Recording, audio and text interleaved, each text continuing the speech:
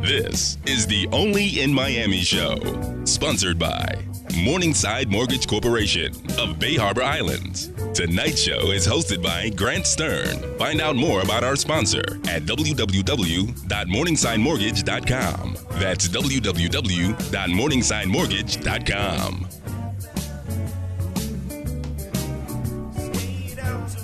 This is the Only in Miami show, and I'm your host, Grant Stern. You can find me on Twitter at Grant Stern and everything about the show at www.onlyinmiami.co.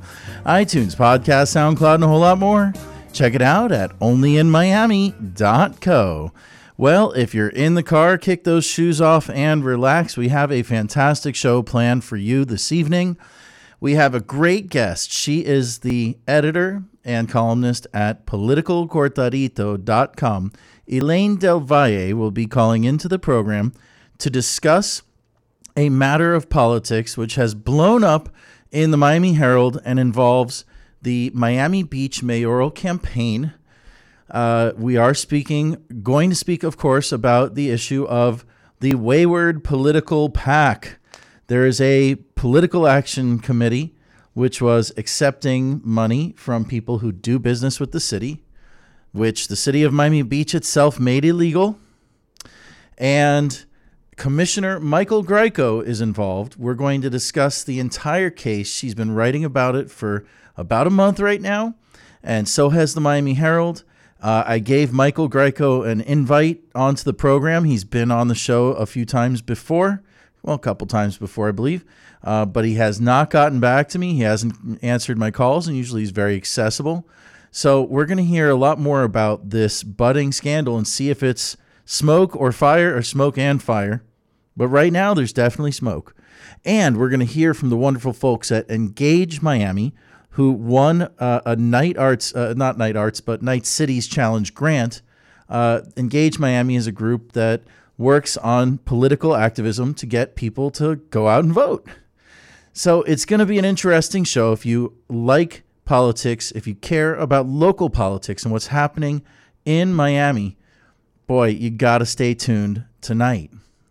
But this is the part of the program where I get a few minutes to speak directly with you, the listening audience, about issues of importance that impact us citywide and sometimes beyond. And today I wanted to speak about the resistance. I am talking about the online and in real life movement of people who are sharing information online, who are showing up at rallies, who are making sure that the egregious public corruption that we are seeing in Washington, D.C., which shamefully mirrors the corruption which we have seen in Miami-Dade County's municipalities for a long time. The corruption must be rooted out, and it is these people whose actions and deeds and shares and words and caring about it and making sure that it stays top of the mind information is very important. That's what the resistance is doing. On November 9th, there was no resistance. Nobody knew what was going to happen. Everybody was stunned. Absolutely stunned. But people got up off their tuchuses and they started marching, and they realized that we needed to find out everything that these people in Washington, D.C. were planning to do. At the time that they were lying about draining the swamp, we needed to know what was going on. And as time went on, it came to pass that people realized we need to stand up when there's a problem. Don't just watch and say there's something wrong happening. You have to do something about it. Now, that's something that's a great attitude to take locally, and it's much more difficult to do nationally, but it's happening. Today, there was a major lawsuit filed by the state of Maryland and the District of Columbia. The two attorneys general filed suit against Donald Trump as president for violating the Emoluments Clause. It mirrors and echoes a suit filed by the Citizens for the crew out of Washington, CREW, Citizens for Responsibility and Ethics in Washington, who filed a similar lawsuit. And on Friday, they actually got an answer from the government. So we found out that the president plans to argue and is arguing that he is above the law. And it is that same resistance that has spurred the New York Attorney General to investigate, 2 federal grand juries to be impaneled, and it has supported people like James Comey who are simply seeking to find out the truth. If there was one shocking thing that happened last week, that so shocking thing that happened was that James Comey said, the Russians attacked us. They attacked our democracy. The Russians are coming back. They're not gone. They're not going to, leave this alone. But they attacked us. And out of all of the testimony that he gave explaining his discussions with the president, not one time did the former director of the FBI, note that the president expressed any concern about Russia at all. Here in South Florida, we've had some different experiences with our Russian visitors and neighbors. And we've seen things like the fake Russian nightclub on South Beach, which took in tourists, took them for all they were worth, took their money, maxed out their credit cards, and kicked them out. And there were trials about this. It's a great New Times story. Classic only in Miami story, right? Well, folks, unfortunately, some of this only in Miami stuff that we kind of laugh about is happening only in Washington, D.C. right now. And that's scary. And that's why the resistance is so important. It's important when you see that article, you share it. Every click, every phone call, every appearance at a march, every sign, every call to your congressperson, every letter, all of these things, it adds up. People see it. It's impacting public opinion. It is moving the wheels of justice forward. And we'll be right back. This is the Only in Miami show.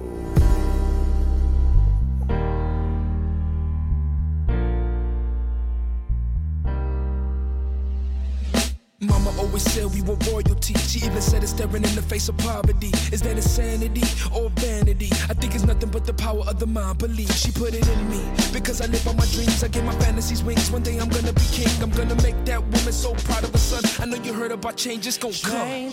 One question: will you be there? Will you be there? I'll be there with my hands held high in the air like a champion. Cause I'm the man to win. Before you wear the crown, they'll try to tear.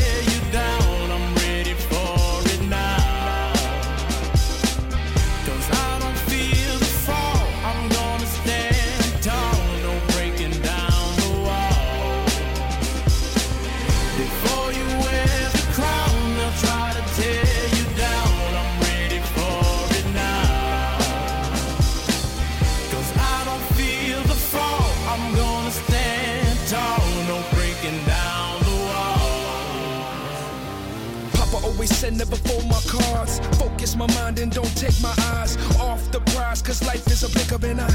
You're here, then you're gone off to the other side. My time is a gift and I use it. I spend every day making beautiful music. But you don't have to hold the tune to serenade a room. Just stay high like noon, even in the gloom. Darkest clouds never block the sun. Just rise above and you're already won. No obstacle can't be overcome. If you think that you can, then it's already done.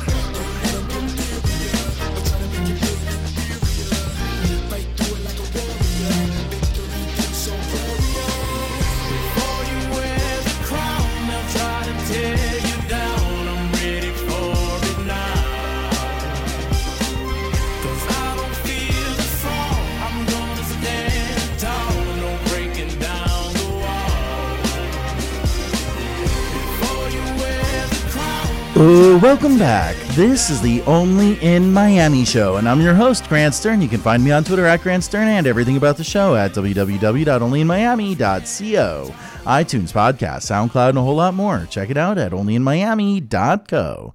And we are back with Elaine del Valle. She runs politicalcortadito.com. Elaine, thank you so much for joining us on the program tonight. Thank you, Grant, for having me. How are you? I am doing very well. How about yourself? I'm doing good. Loving the summer. It's getting hot, and that means it's time for a little bit of politics, right? Getting close to a couple of elections. Always in the 305. Yeah. Politics are always hot in the 305, but especially this summer when we have, special elections in a Senate race and in a state house race, and then we have, elections in the 4 major cities, which, as you know, are Miami, Hialeah, Homestead, and Miami Beach. So, yeah, it's a big year for us. That's right. Locally, it's a very important year for politics. There's going to be a lot of new blood in the city of Miami, right? There's the mayor and 2 open seats, right?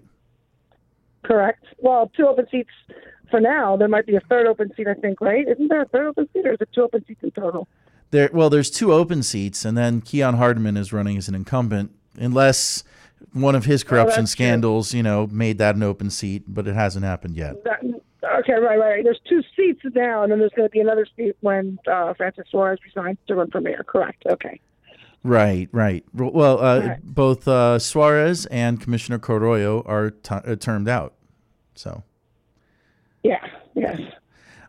So let's talk about the race that's really been just sucking all the oxygen out of the room in local politics, and that's the Miami Beach mayor's race. And it's taken a turn for the bizarre, wouldn't you say?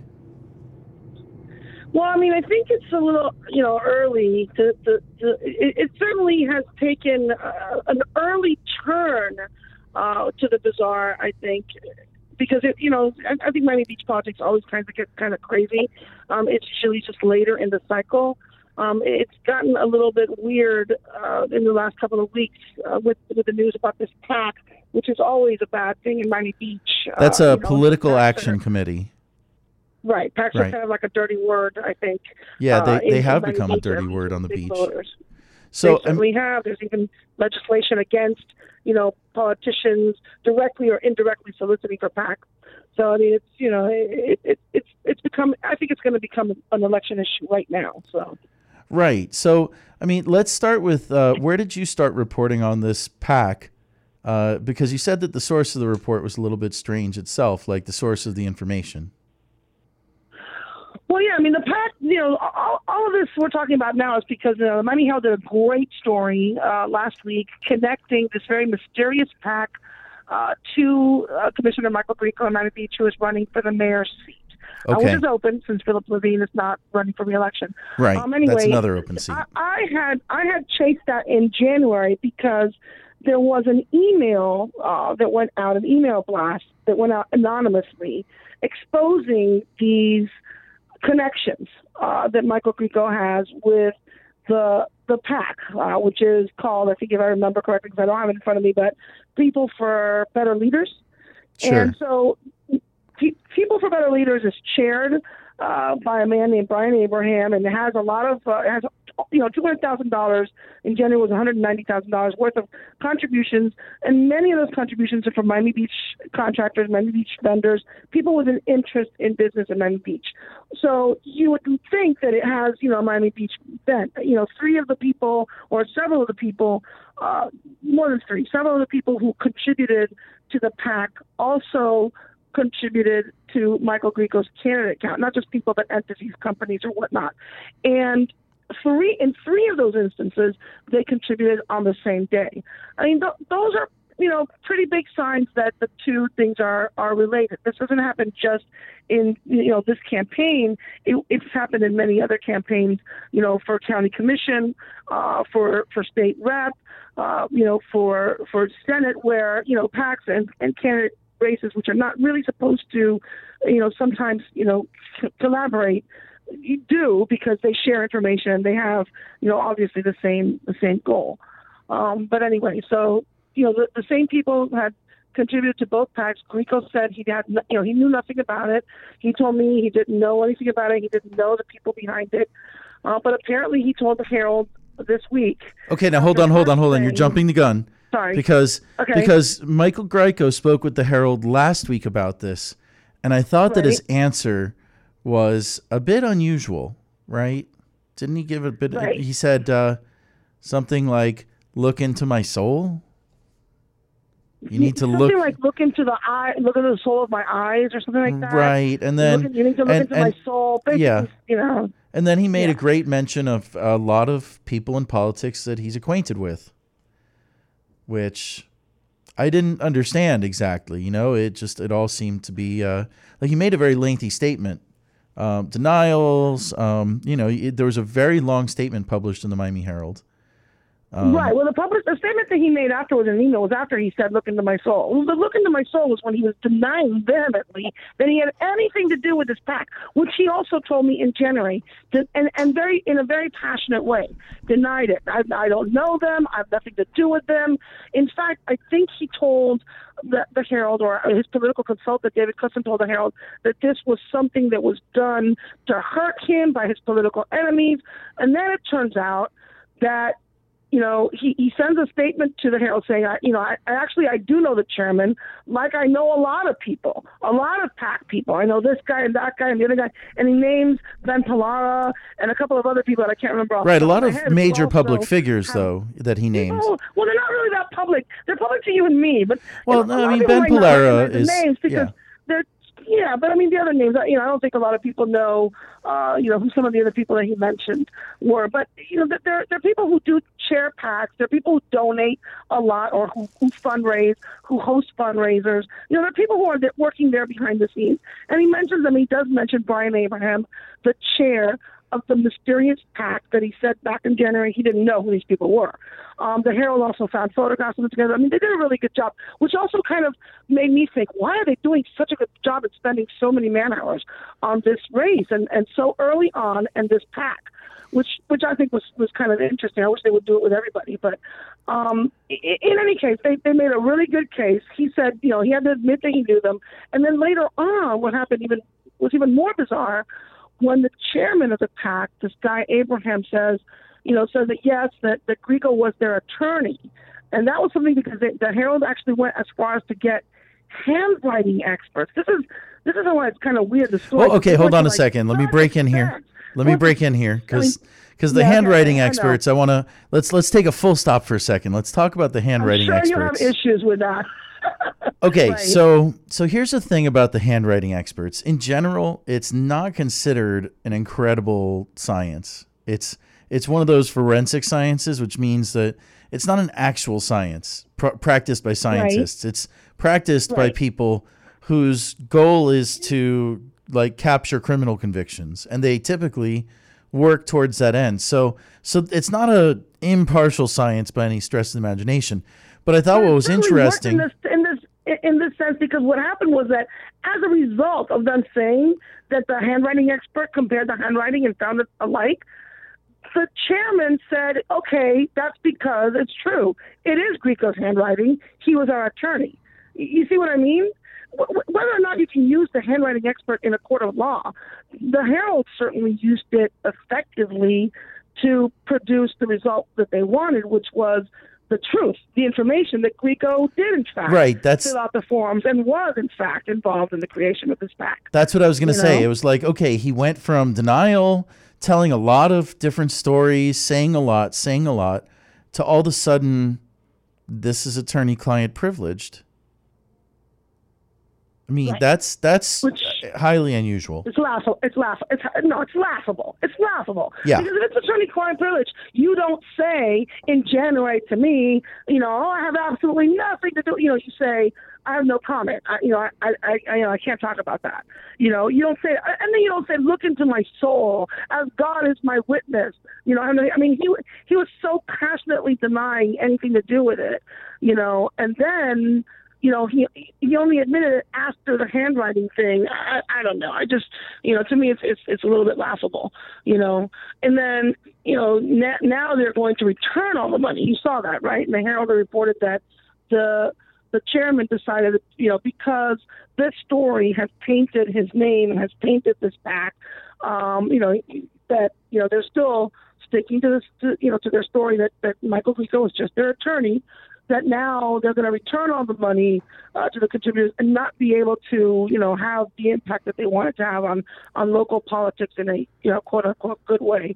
But, those same contributors will find a new PAC to give the money to. Well, trust me, there's already a new one. Let's talk about that on the other side of the break. But Elaine, tell our audience, if they want to reach out to you on Twitter right now, where can they find you on Twitter? Where can they find your web work online? And we're going to take a short break, and we're going to come back. We're going to keep talking about this story because, as you hinted, there's more. Where can our audience find out more? Eso pica y se entiende. They can find me on Twitter at NewsChica, and Political Cortadito is politicalcortadito.com. So you'll find the latest story up right now on the new PAC. Read it during the break, and then we'll come back and talk about it. That's right. So go follow her at News, N-E-W-S, Chica, C-H-I-C-A. And if you see a lady holding an Emmy, I think that's Elaine, right? That's me. Yeah, I think so. We'll be right back. This is the Only in Miami show.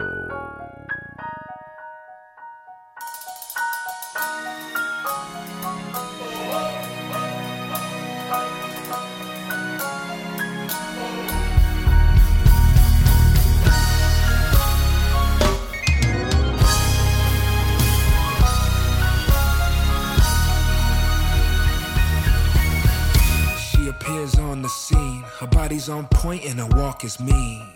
The crowd parts like the sea. They could look but a touch they could only dream.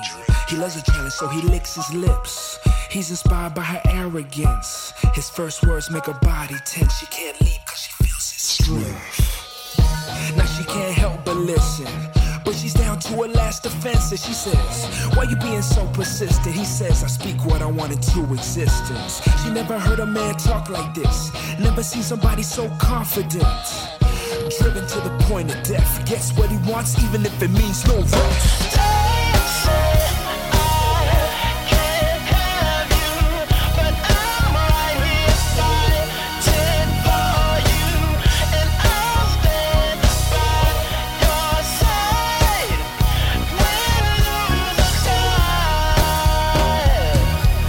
Her mouth with the sweetest taste. He left her heart with a warm embrace. He took her mind to another place, and the effects lasted for days. No ordinary love story exists that could illustrate how the spark was lit, and why his love gave a spirit a lift. The puzzle piece just perfectly fits. But with the sunshine came the rain, pouring down great clouds of pain. Everything started to change. After that, he was never the same. She still bound to the very end, but he left her with the power within. All her fears blew away with the wind. She was stronger than she'd ever been.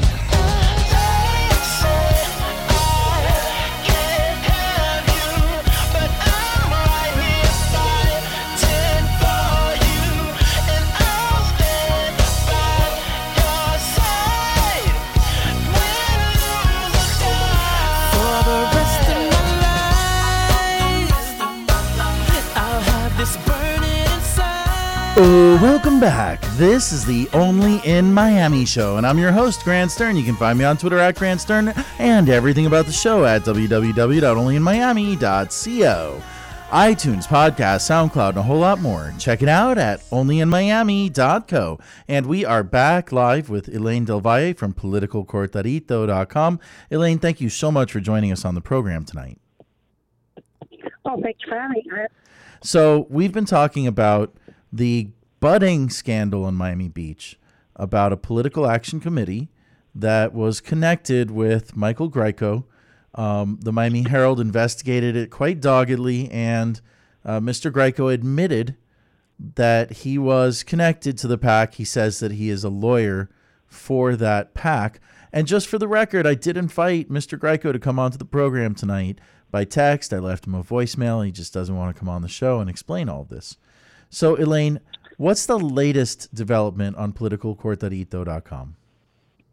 I called him a couple of times also since last week, since the story came out, and he hadn't responded to my calls either. And normally he's a very accessible guy, and he responds to my calls, pretty diligently, but he hasn't even responded to text messages. And the latest that I found is that there's another PAC that registered with the state.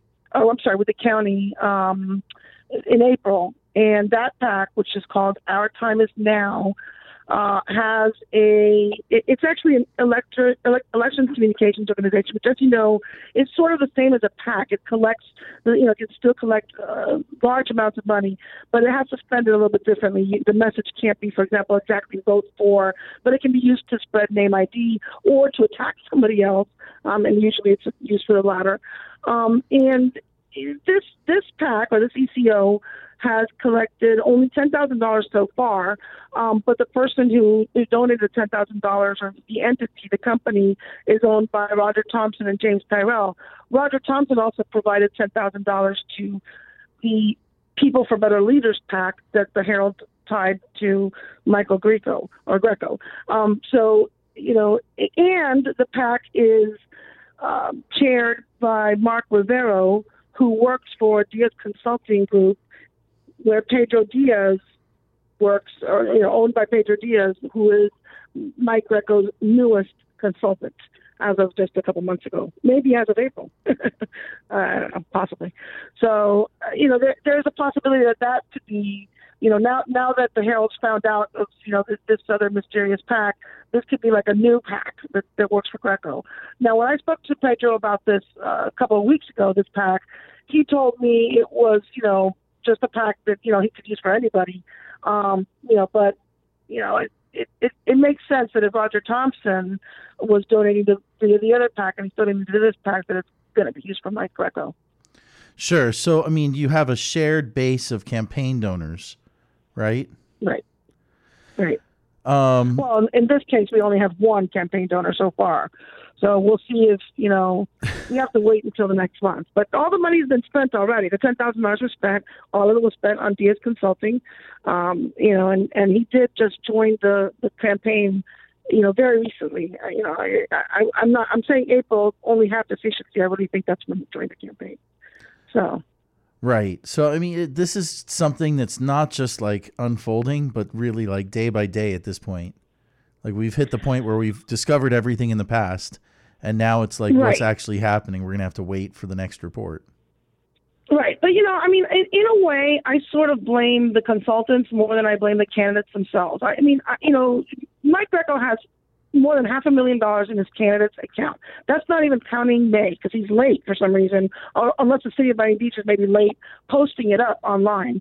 But the May report's not posted up online. So as of the end of April, as of the May report, he has more than $500,000 in his candidate account. Which is a considerable fund for a local office. Considerable amount. And he's a sitting commissioner. Yes, he's running against, former Senator Dan Gelber, who only has, I think, I can't remember exactly, but it's less than 400,000. So he's got 350,000 or so. I don't know that Gelber has a PAC. Mike Greco has told me that he wouldn't have a PAC. That if he did, he would have it under his own name. He hasn't.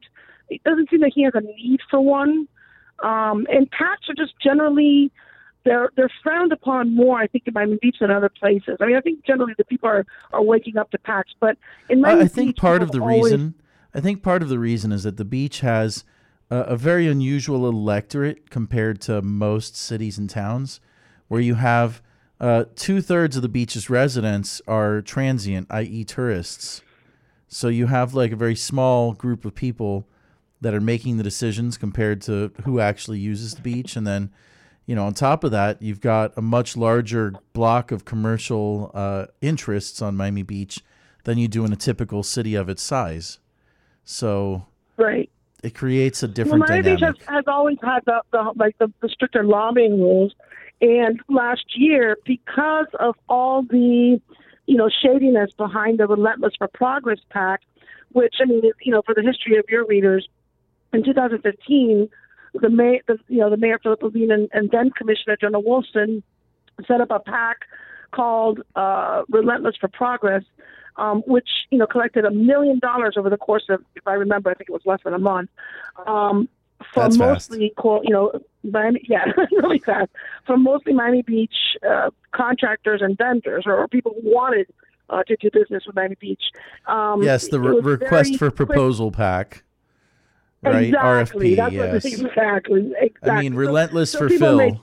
Relentless for Phil. yeah, people really quickly came to question that PAC, because there were a lot of people on the list who had given, bundled $40, $50, $60,000 to the PAC, $100,000 to the PAC, and these are people who had items before the city commission. So they were forced to disband that PAC, and then in January of 2016, the Miami Beach City Commission passed a law that says that any elected is not allowed, is prohibited from soliciting directly or indirectly for a PAC.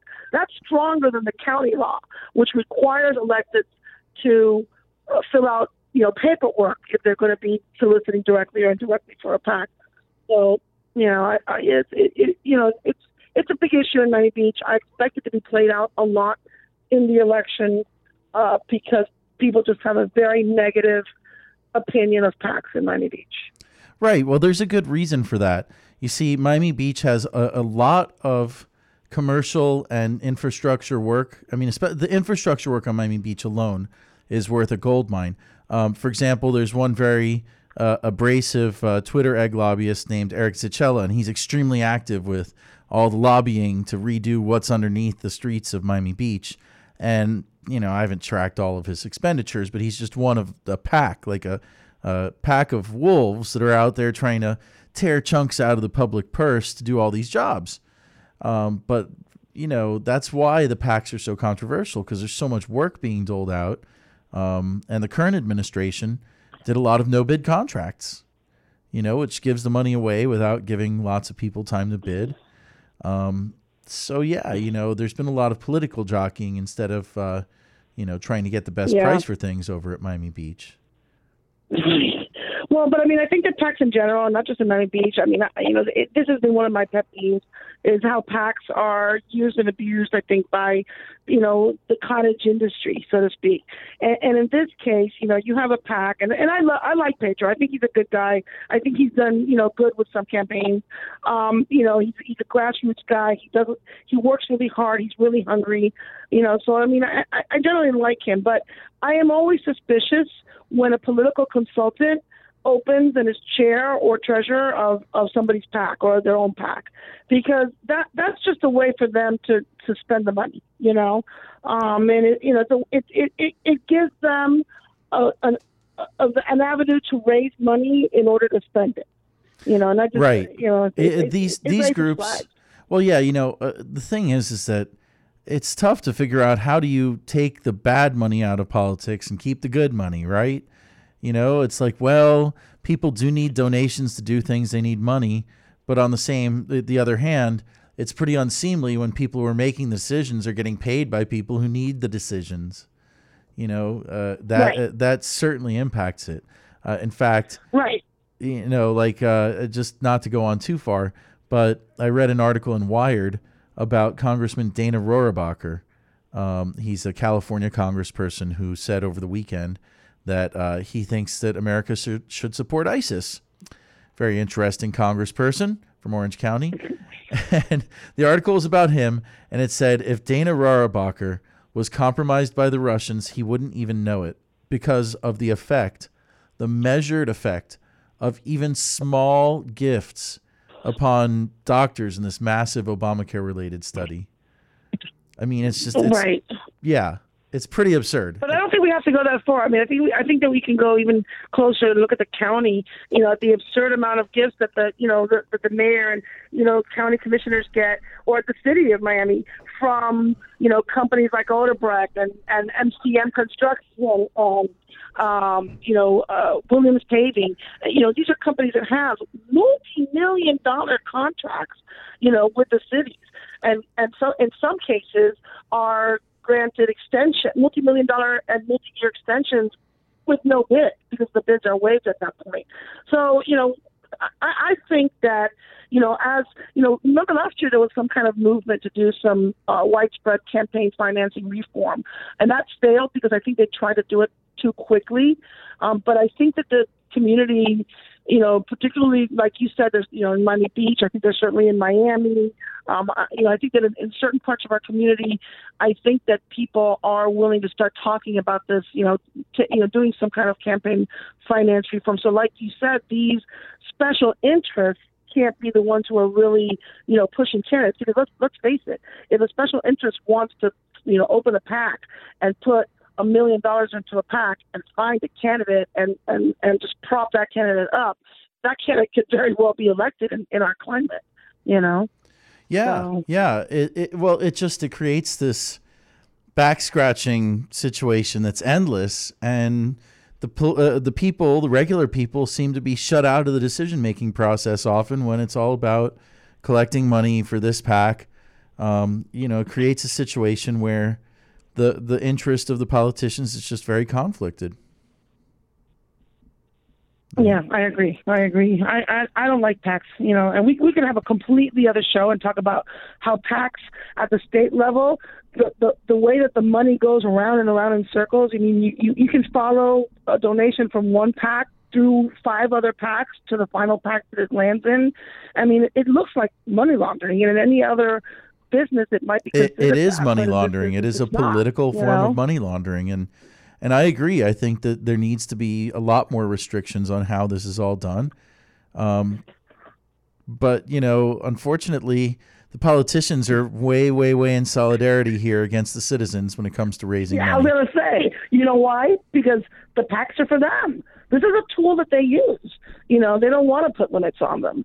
I don't know if it's something that we could do by referendum, but they don't. There's no way that we can trust our legislators to do this for us, because this is something that they use. This is something that they need, Well, you know what? We're going to talk with Engage Miami next about why it's so important that people actually show up and vote. Because I think that if more people showed up and vote, more people get involved, more people listen to shows that explain what their elected officials are really doing, then maybe these elected officials wouldn't try these kind of crazy things so much. What do you think? I think so too. I think that the more engaged people are, not, pun intended, the better results we'll have in these PACs. Basically, if there's a void of information, these PACs are very successful, and the special interests are very successful. If there's not a void of information, if there's another side and people are able to get, truthful and non-partisan, non-interested information, I think that what it does is it lessens the power that these PACs and it makes them irrelevant. We can't, get rid of them legally through legislation. We have to make them irrelevant through education, I guess. Yep, that's one way to go about it. Well, Elaine, thank you so much for joining me on the program tonight. Where can our audience find you on Twitter and find your website and find out more about all of your reports? Because this one's a must read. Well, the blog can be read at politicalcortadito.com. That's political, like the word, and then cortadito, like the coffee with a shot, CORTADITO.com. And you can hit me up on Twitter at NewsChica, all one word, NEWSCHICA. And I look forward to hearing from some of your listeners. All righty, that's politicalcortadito.com. Find Elaine del Valle at NewsChica on Twitter, at NewsChica, CHICA. Elaine, thank you again for coming on the program and enlightening my listening audience here about what's really happening in Miami politics. Thank you for having me, and then we'll talk again soon. Deal. And we'll be right back. This is the Only in Miami show.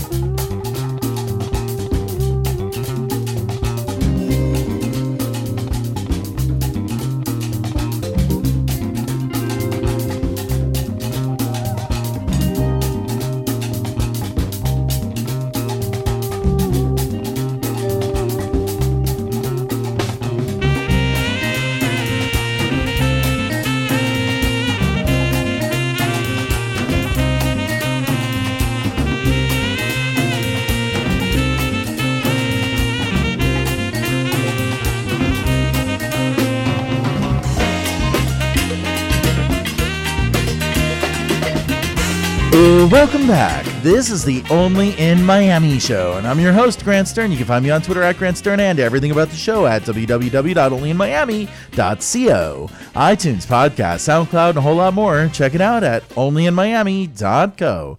And we are back live with Sarah Youssef of Engage Miami. Sarah, thank you so much for joining me on the program tonight. Thanks, Grant. Thanks for having me. I also have Kaisha Moody with Engage Miami here with me. Oh, hey, great. Thanks for bringing Kaisha. How are you? I'm wonderful. Happy to be here. So let's start with you, Sarah. Explain to our audience a little bit about Engage Miami. Tell us a little bit about the organization and what you guys do. Engage Miami is a network of young people that is getting involved in local politics and local government through lots of different initiatives. I mean, the main way is really just massive registration. Studies show that when young people are registered, they vote at the same rate as older people. It's nearly the same. The real barrier is registration. We also take on issues that matter to young people, like housing prices and like the rent, education, anything that matters to young people. We're about bringing young people to commission meetings, bringing young people to town hall meetings, really taking their values to City Hall and to the ballot box.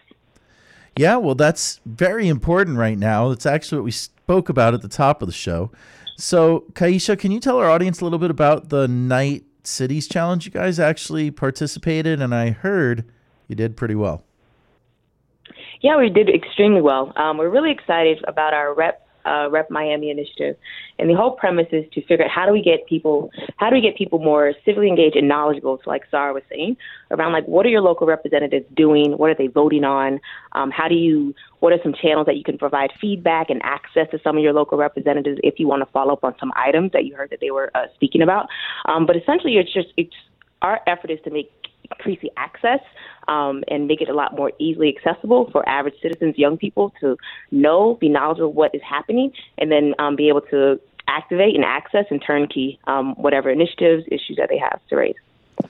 It's, you know what? It's great that you guys are doing this. So what are you guys going to be? Let me actually, let me recap just for a second. Rep MIA is a website. It's just a platform that'll answer the question, who represents me? Okay, so great. As you know, when you live somewhere, you got 5 layers of local government that almost no one I know can answer that question, who represents me? That is a tough question to answer. Yeah. And you have state, local, I'm federal, county, and then maybe you have like a, something smaller, like a taxing district or something. Sure, you have a county commissioner, a city commissioner, state house, state senate, right? Mm-hmm. And then you've got your federal layers. So there's a lot of layers of local government, for every citizen, and to know who represents them is step one, right? So this would allow you to enter in where you live, find out the answer, also find out what issues are live in your area. So what's going on where I live?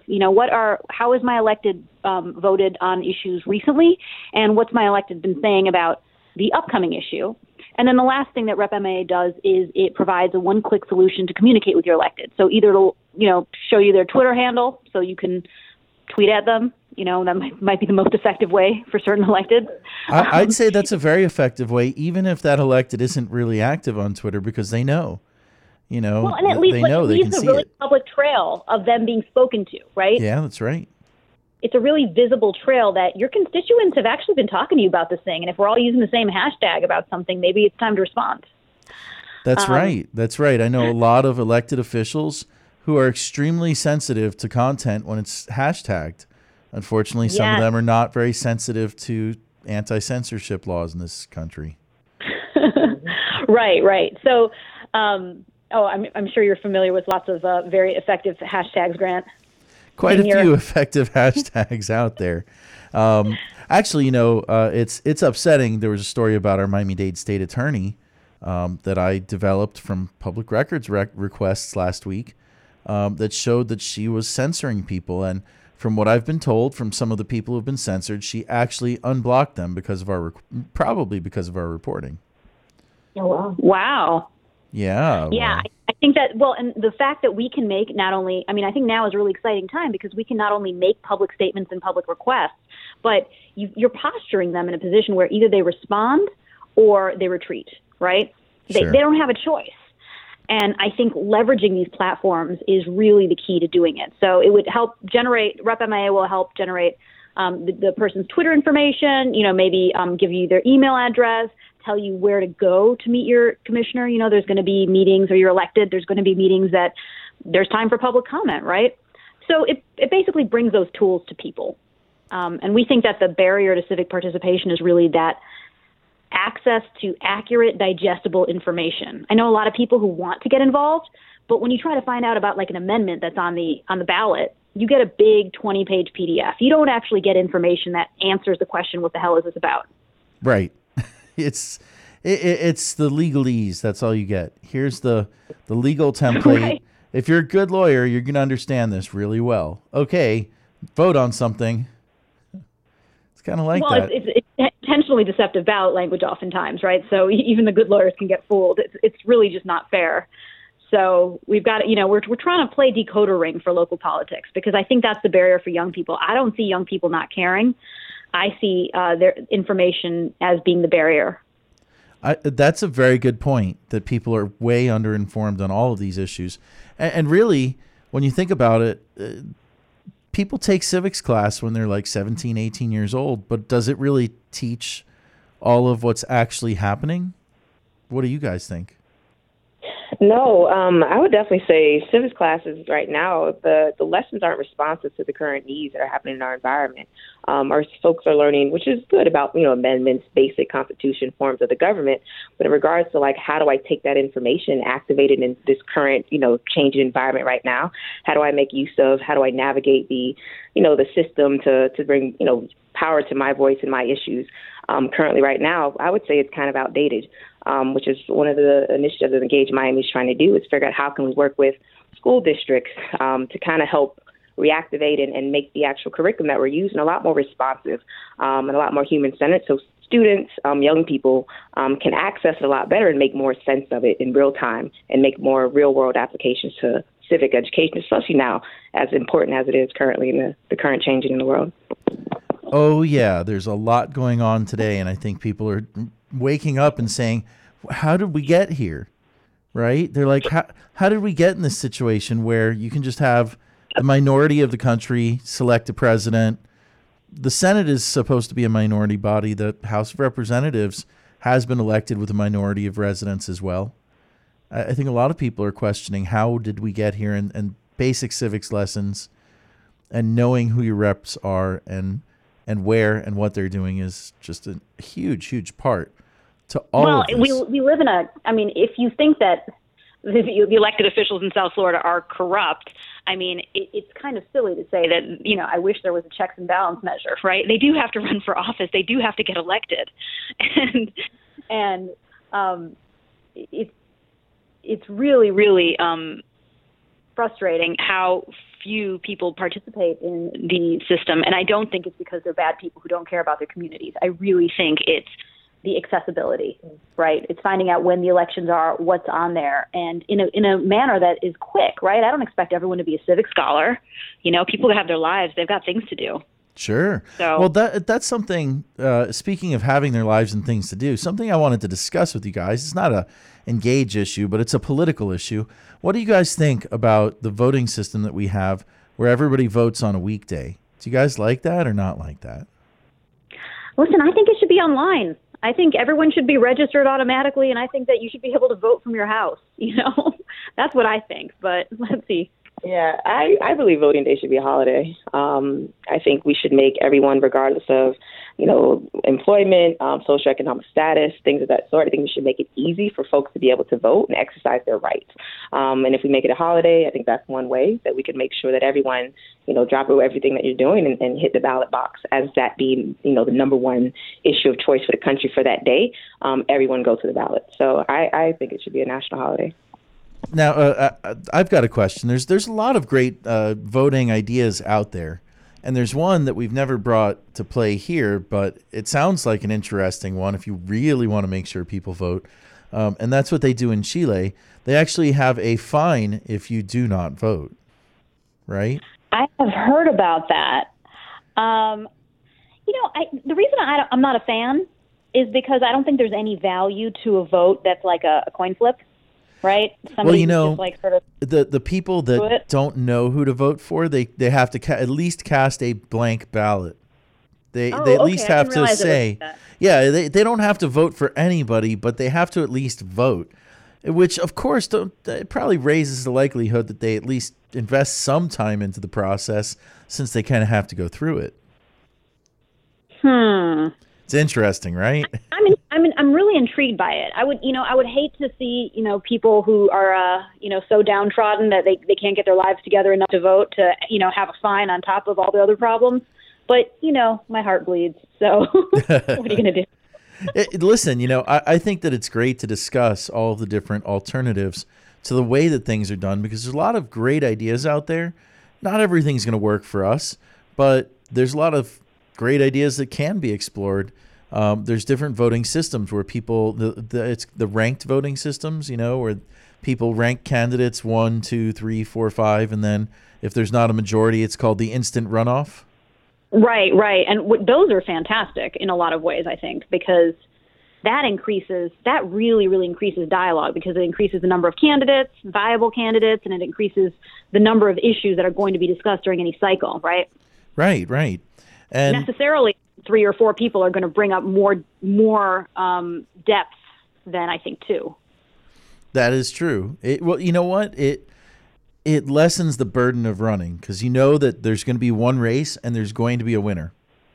Whereas a lot of these races, you have to worry about not only running a political campaign, but then when it's all said and done in November, then you've got to go into overtime and beat your opponent head to head in just a couple of weeks when people stop caring about voting all of a sudden because they voted already your life once. Is probably financially in shambles at that point.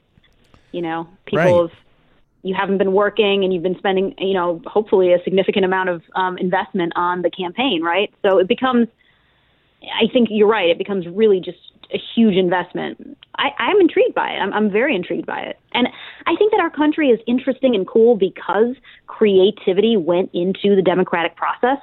And when did we stop that, right? When did we stop innovating as far as how to best express our democratic principles? Right. Well, there's no reason why we can't adjust things and become more modern. And I think the goal is to increase participation, because right now the participation rates are still, in the mid 60s for this past general election. That was considered one of the highest ever, right? Yeah, it was high. That's true. That being said, the general election just can't be the metric. Your vote is just so much heavier when it comes to local elections. I mean, right. There are so many elections that happen in Miami-Dade County that are a couple thousand votes. We're talking a condo building, Right. We're not talking a whole lot at all. And the average voter age in the last city of Miami election was actually in the 70s, because youth turnout, millennial turnout was 13% or something like that. So wait. The average age in the last city of Miami election. Of Miami mayor election, it was in the 70s. I can send you the link to the article. It was in the 70s because. Oh, well, the mayoral election or the whole, there was. No, the mayoral. Oh, okay. Gotcha. Yeah. Well, that was probably an especially low turnout election because there was only one major candidate for mayor that year, and it was Mayor Regalado. So there was one major candidate. Yeah, that probably depressed the vote a little bit. There wasn't a plethora of choice in that election. This year, it's looking like it's going to be his former opponent. There's nobody else registered to run for mayor of Miami right now. So, right. But the commission races are just starting to heat up. We've got and there are some really important elections we're trying to target. Engage is trying to register around the areas where there are elections happening. City of Homestead. We're pretty much out of time, so tell our audience where they can find out more about Engage Miami on your website and your Twitter account. Okay, so it's at Engage MIA and engage.miami. Thank you so much, Grant. At Engage MIA and engage.miami. Sarah, Kaisha, thank you guys so much for coming on the program tonight. Have a good one. And that's all the time we have on the Only in Miami show. I'd like to thank Elaine del Valle, and we'll be back next Monday night. This is the Only in Miami show.